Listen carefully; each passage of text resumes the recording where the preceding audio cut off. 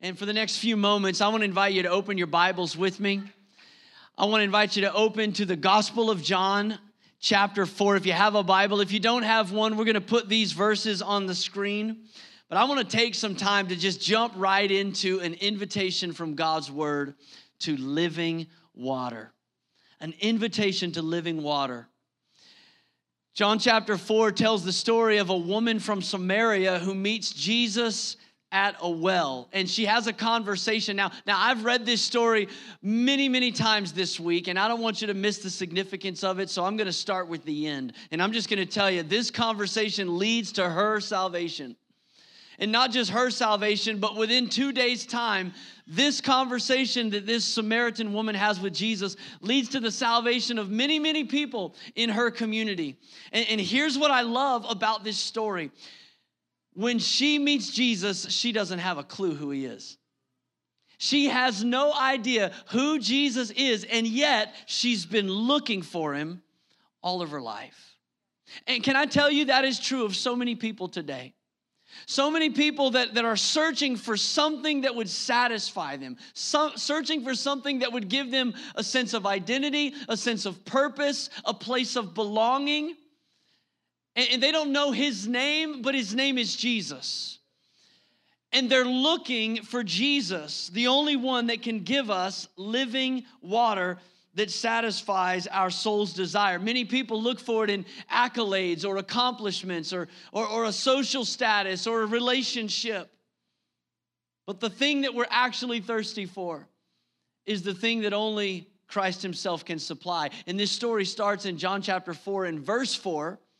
And it says, as John writes, now we had to go through Samaria. Now, John's writing from hindsight, but I can promise you in the moment, he probably didn't feel that certain about it. In fact, traditionally, there was not too many reasons that a Jewish group would travel through Samaria, even if it's the most direct route to where you're going. There was tension and there was stigma between those two nations. And so you didn't travel through Samaria. And even for those that didn't really care about those social protocols and they just wanted to get from point A to point B, there were those people that would do it, but certainly not a Jewish rabbi.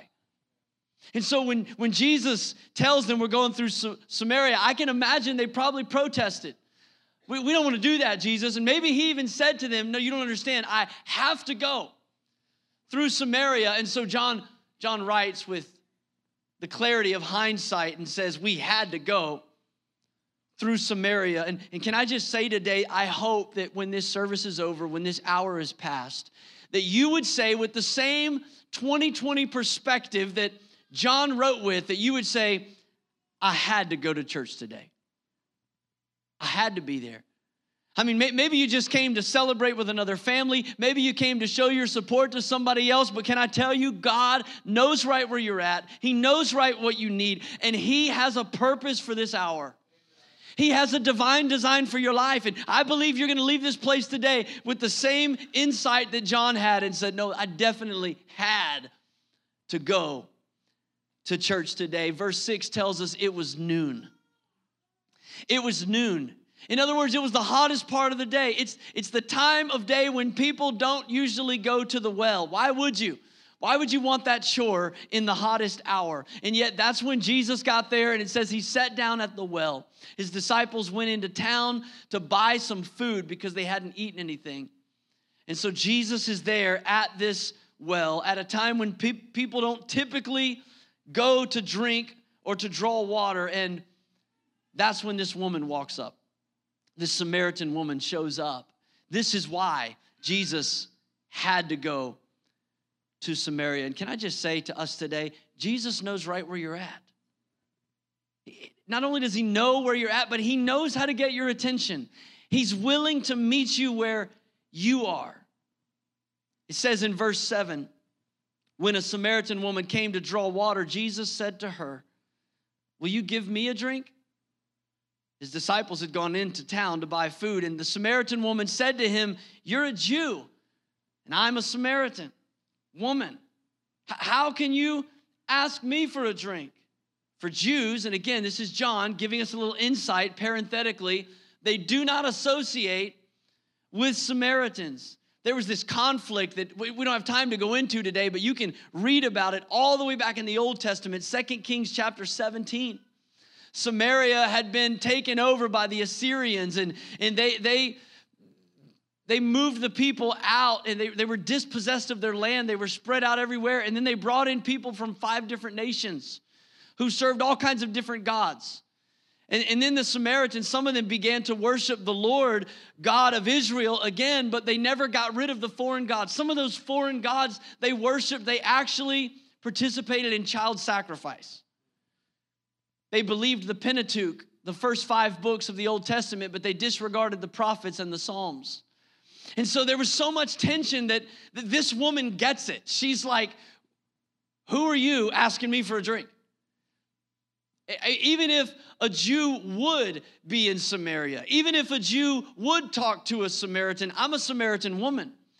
And culturally, that's inappropriate. And it's especially inappropriate that you would ask me for a drink. You don't drink from the same instrument we drink from. And so this woman just rejects Jesus' request spiritually when Jesus says to her, will you give me a drink? He's speaking to a deeper thirst, but she's not at that place. She's seeing red flags. I mean, here's this strange guy asking me for a drink. And then if the conversation wasn't already a little bit awkward, Jesus makes it really weird. Now take off your spiritual lenses for a moment, because we tend to read the Bible with rose-colored glasses. Just put yourself in her situation, all right? You're a woman walking up to the well by yourself. There's a strange man there. He's asking you for a drink. He's missing all the social cues and the protocols. And so you politely reject the invitation, and then he responds like this, verse 10. Jesus answered her, if you knew the gift of God and who it is that's asking you for a drink, you would have asked him, and he would have given you living water. Now, when we read living water, we think of all the spiritual depth to it. Living water was the water that was used for purification rituals. Living water was the only kind of water that could take a sinful person and make them an acceptable worshiper in God's sight. And if you know this chapter, you know he's going to talk about acceptable worship, and maybe your mind goes there. Isaiah 55:1, God invites us, come, anyone who is thirsty, come and drink freely of the waters of life. And so our mind goes there, but she's not having a spiritual conversation right now. She's having a very practical conversation. And anytime a guy talks about himself in third person, come on, that's weird. I don't know how it played out, but in her mind and in mine, maybe it was like, hey, if you knew what kind of guy was talking to you, you'd be asking me for a drink. She's going, whoa, buddy. Not having a spiritual conversation here. She says in verse 11, sir, like distance, sir, the woman said, you've got nothing to draw water with, and the well is deep. Where are you even going to get this living water? You know, she's not only is it impractical, like you don't even have anything to draw water with. That's why you ask me for a drink. Now, how are you going to give me a drink? It's also a little bit offensive. Like she's here at Jacob's well, and he's like, I've got better water than your water. And so she says in verse 12, look at it. Are you greater than our father, Jacob, who gave us this well and who drank from it himself, as did also his sons and his livestock? The Starbucks they're hanging out at, she's saying, look, this is the place that way before Moses ever got the 10 Commandments, Abraham, the father of our faith, was told he'd be the father of many nations. And that began with one son, Isaac. And that son had a son named Jacob. God changed his name to Israel. He had 12 sons that became the 12 tribes of Israel. And that Jacob dug this well. You got better water than that? So she's offended. But Jesus, he just takes the conversation a little deeper. This is how gracious he is. You know, when we start putting up our defenses and our presumptions of what we know and what we understand, he just continually draws the conversation out. He says in verse 13, Jesus answered, everyone who drinks this water will be thirsty again. But whoever drinks the water that I give them will never thirst. Indeed, the water that I give them will become in them a spring of water welling up to eternal life. Can I tell you clearly, Jesus is talking about in this moment the Holy Spirit. He's talking about the Holy Spirit of God coming and filling a person's life that they can experience that soul-quenching water and never thirst again in the same way. You say, how do you know that's who he's talking about? Because when John wrote this, he wanted to be crystal clear about it. He wanted to make sure we understood what Jesus meant when he said the living water. And he records another story just a couple pages over in your Bible in John chapter 7. He tells another story about a moment where Jesus, on the last and greatest day of the festival, it says. In other words, what he said to one woman in an isolated conversation, he now says in the public square. And in John 7:37, it says, on the last and greatest day of the festival, Jesus stood up and he said in a loud voice, let anyone who is thirsty come to me and drink. Whoever believes in me, as the scripture has said, rivers of living water will flow from within them. And then John adds the clarification in verse 39. By this, he meant the Spirit, whom those who believed in him were later to receive. But up to that time, the Spirit had not been given, since Jesus had not yet been glorified. Hear me today, friends. The Holy Spirit is the one who can refresh your soul.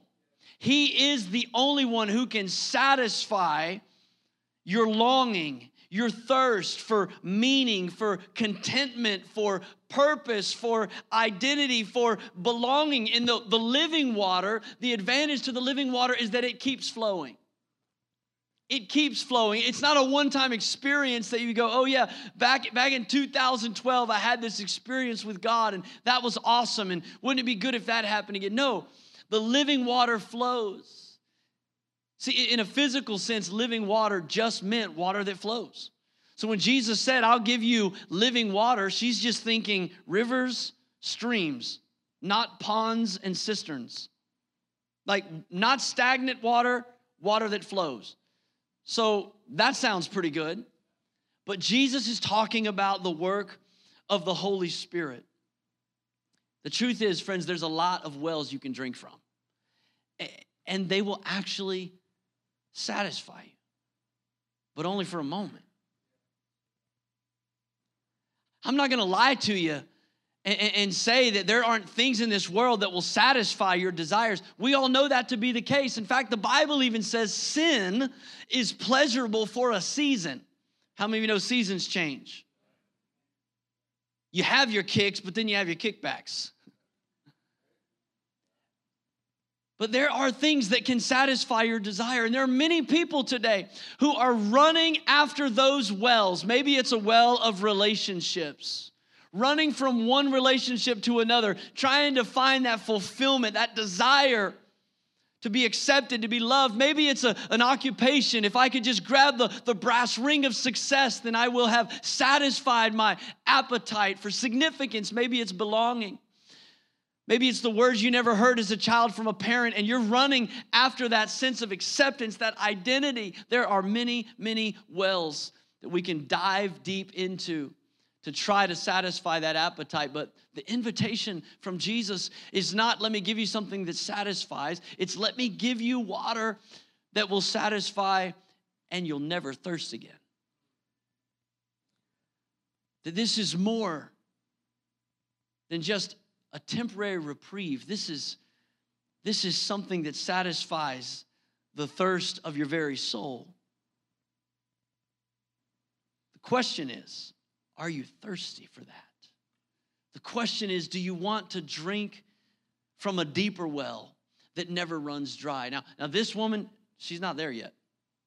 She's not there. Jesus is making the offer here. Look at verse 15. The woman says to him, "Sir, give me this water so that I won't get thirsty and have to keep coming here to draw water." Again, she's not having a spiritual conversation. She's having a very practical conversation. I came here for water. It's hot. You're in my way. If you have water that I can actually drink and never get thirsty, prove it. Go ahead and give me some of that water because I don't want to walk up this hill. I don't want to drop this bucket down this 9 feet wide and 109 foot deep well that Jacob gave us. I would much rather just get one drink from a living source and never get thirsty again.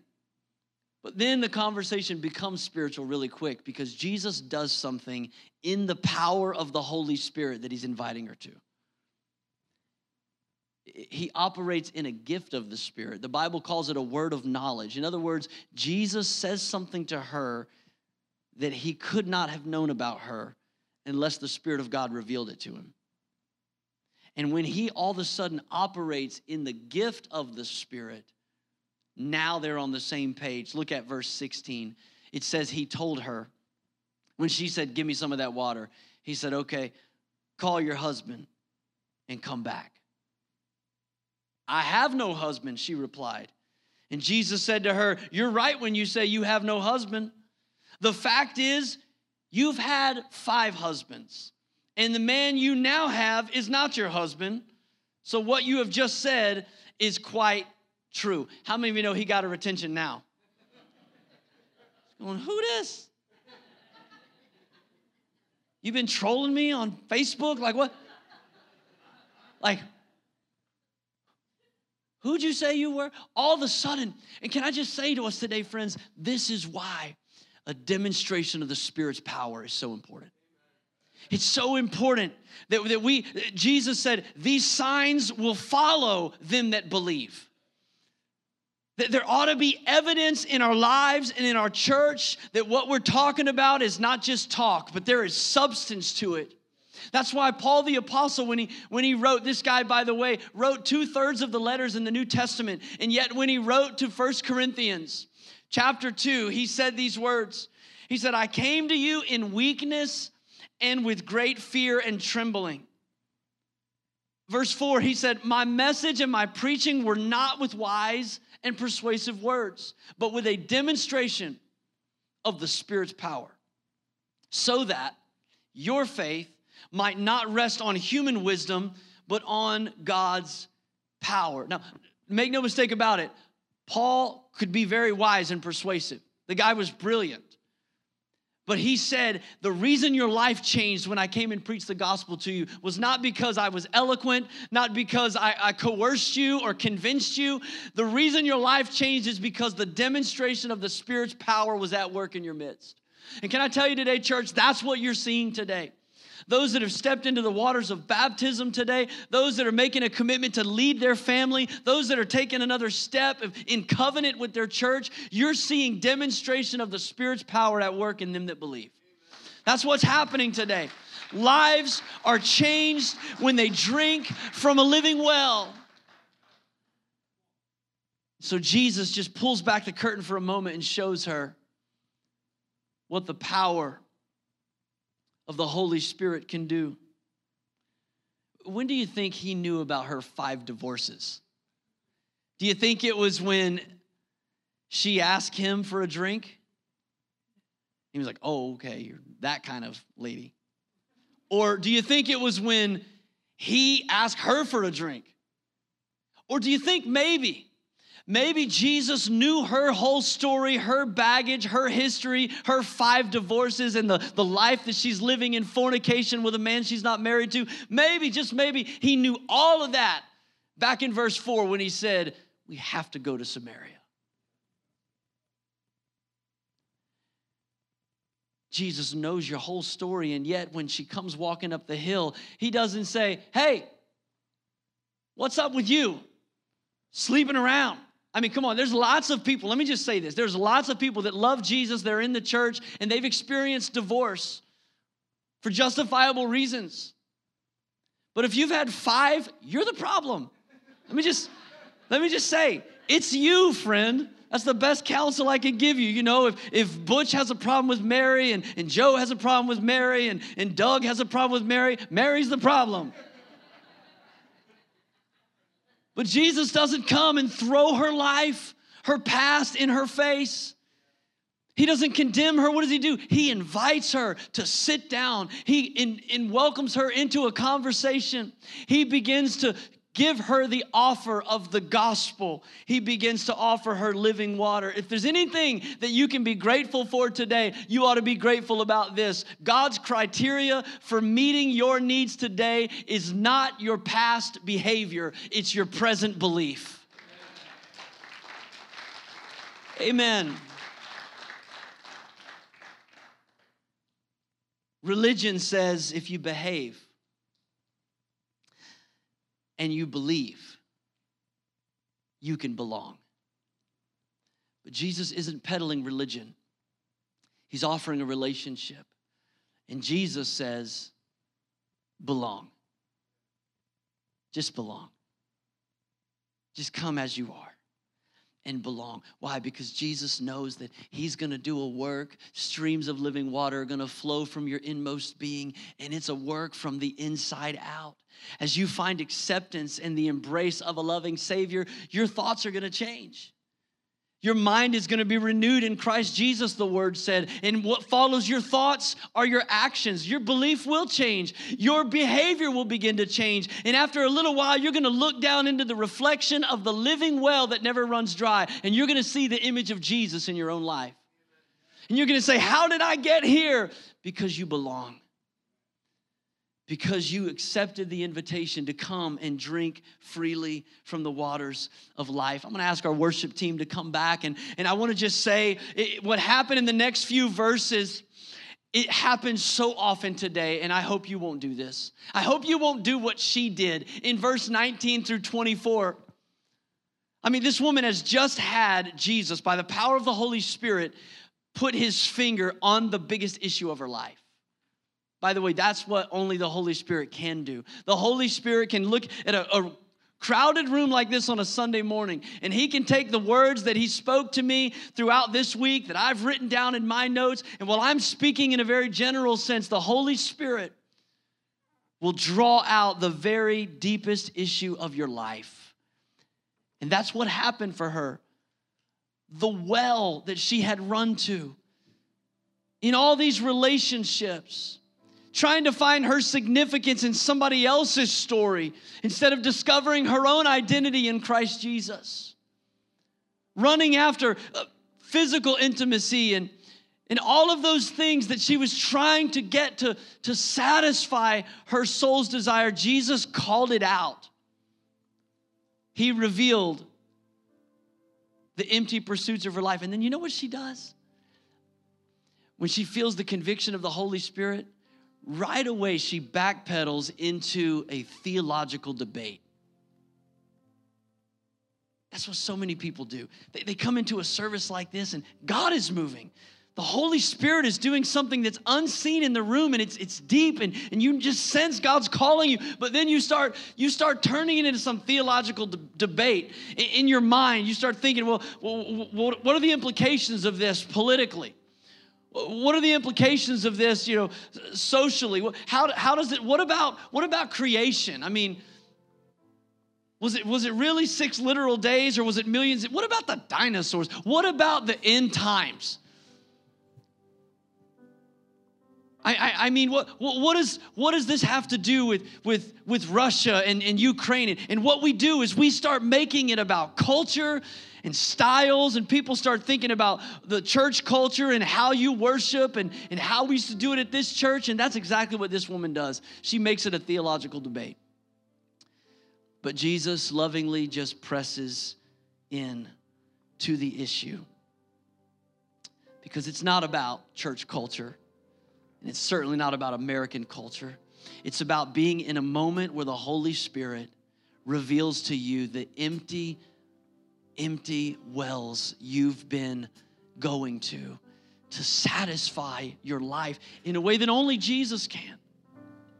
And when he points that out to you, there's only one appropriate response, and it's to receive. It's to drink deeply from the living waters of salvation. It says in verse 25, the woman said, I know that the Messiah called Christ is coming. That's what people do. when they start to get in a moment where they feel like maybe God wants me to take another step, they start trying to kind of validate how far they've already come. Like, oh, I know scripture too.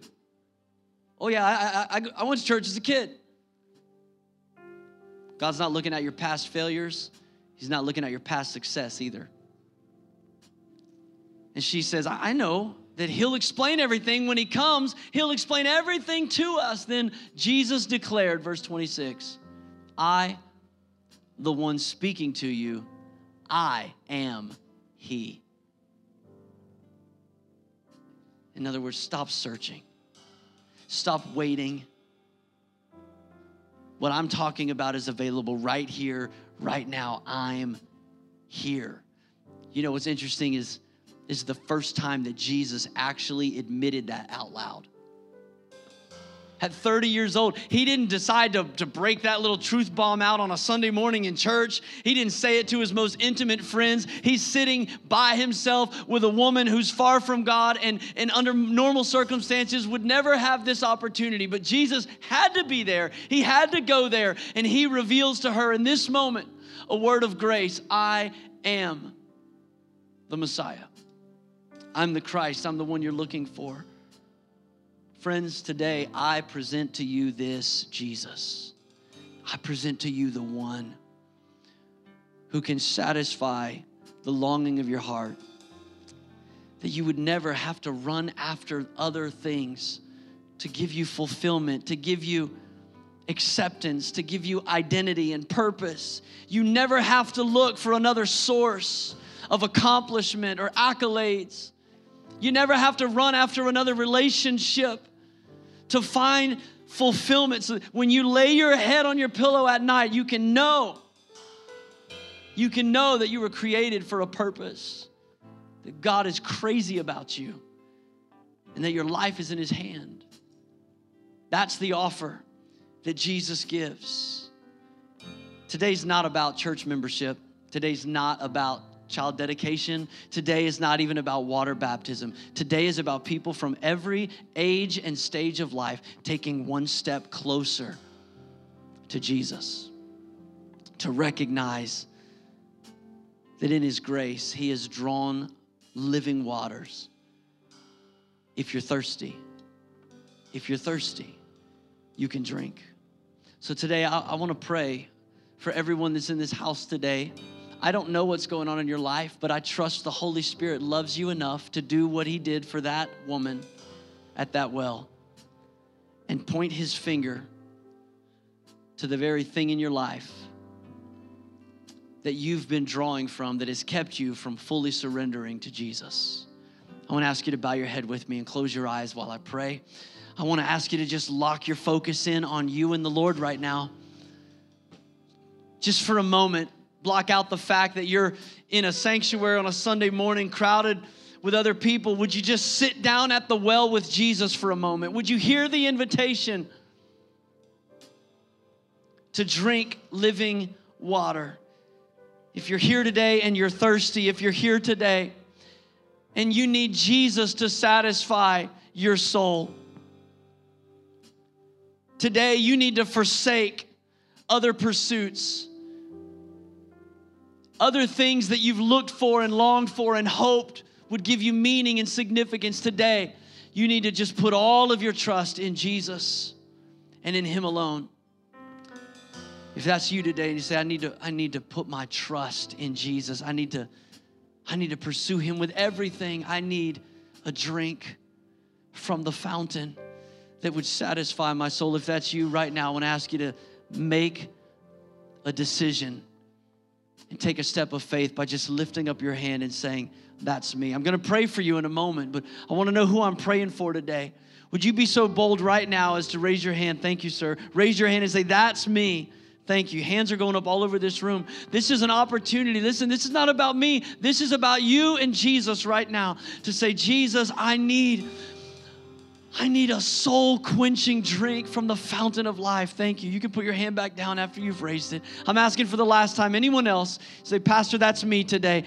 Pastor, that's me. I had to be in God's house today. I had to be here to receive this message. Thank you.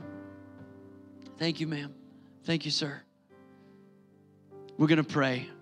We're going to pray right now. And I want to ask everyone in this house to just rally around those that have raised their hand. Would you pray this prayer with us? Come on, everybody, say this after me. Say, "Dear God, I'm thirsty. I need what you can supply. I believe that Jesus died on the cross for me. I believe that he rose from the dead. I believe he sent his Spirit. And I receive his Spirit now. Fill my life. Forgive my sins. Give me a new start. Jesus, be my Lord. Be my leader. Satisfy my longing. In Jesus' name." And all God's people said amen. Amen. Come on, if you're thankful, give him a hand clap of praise today. Jesus, we worship you. Lord, we drink deeply of your goodness. We drink deeply of your grace and of your love. I want to ask you all over this room if you'd stand with me. We're going to end today. We're just celebrating, but I got to give you the end of the story really quick. I know my time's up, but I need you to know what happened. This Samaritan woman, after she experienced the invitation that we just experienced, the Bible says she ran back to the town. She left her bucket there. In other words, the thing that she was desiring, her desires changed. God can do that for you in a moment. I believe God can deliver you from addiction in a moment. You can come carrying a bucket of bondage, but you can leave God's house today saying, "I don't even want that anymore. I found a living well." She left it there and she ran back to the town. And it says in verse 29, we'll put this on the screen. I know you put your Bible down. It says, "Come see a man who told me everything I ever did. Could this be the Messiah?" Verse 30 says, they came out of the town and they made their way toward him. Church, this is the power of a personal testimony. A personal testimony. All these people from the town came out to see Jesus because she said, "Come and see. Come and meet a man." I'm sure when she said that, they were like, "Another one?"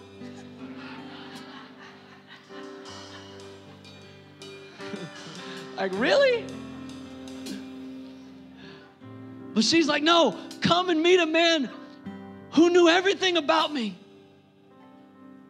Knows all the stuff I've done, and he still welcomed me." He shared the good news. He shared the gospel. He didn't make an offer based on my past behavior. He made an offer based on my present belief. You got to meet this man. The offer that she gave was the same one that Jesus gave. In John chapter 1, when Andrew wanted to know where Jesus was staying, he said, "Come and see." The same offer that Philip gave to Nathanael when Nathanael was like, "Can anything good come out of Nazareth?" And Philip said, "Come and see."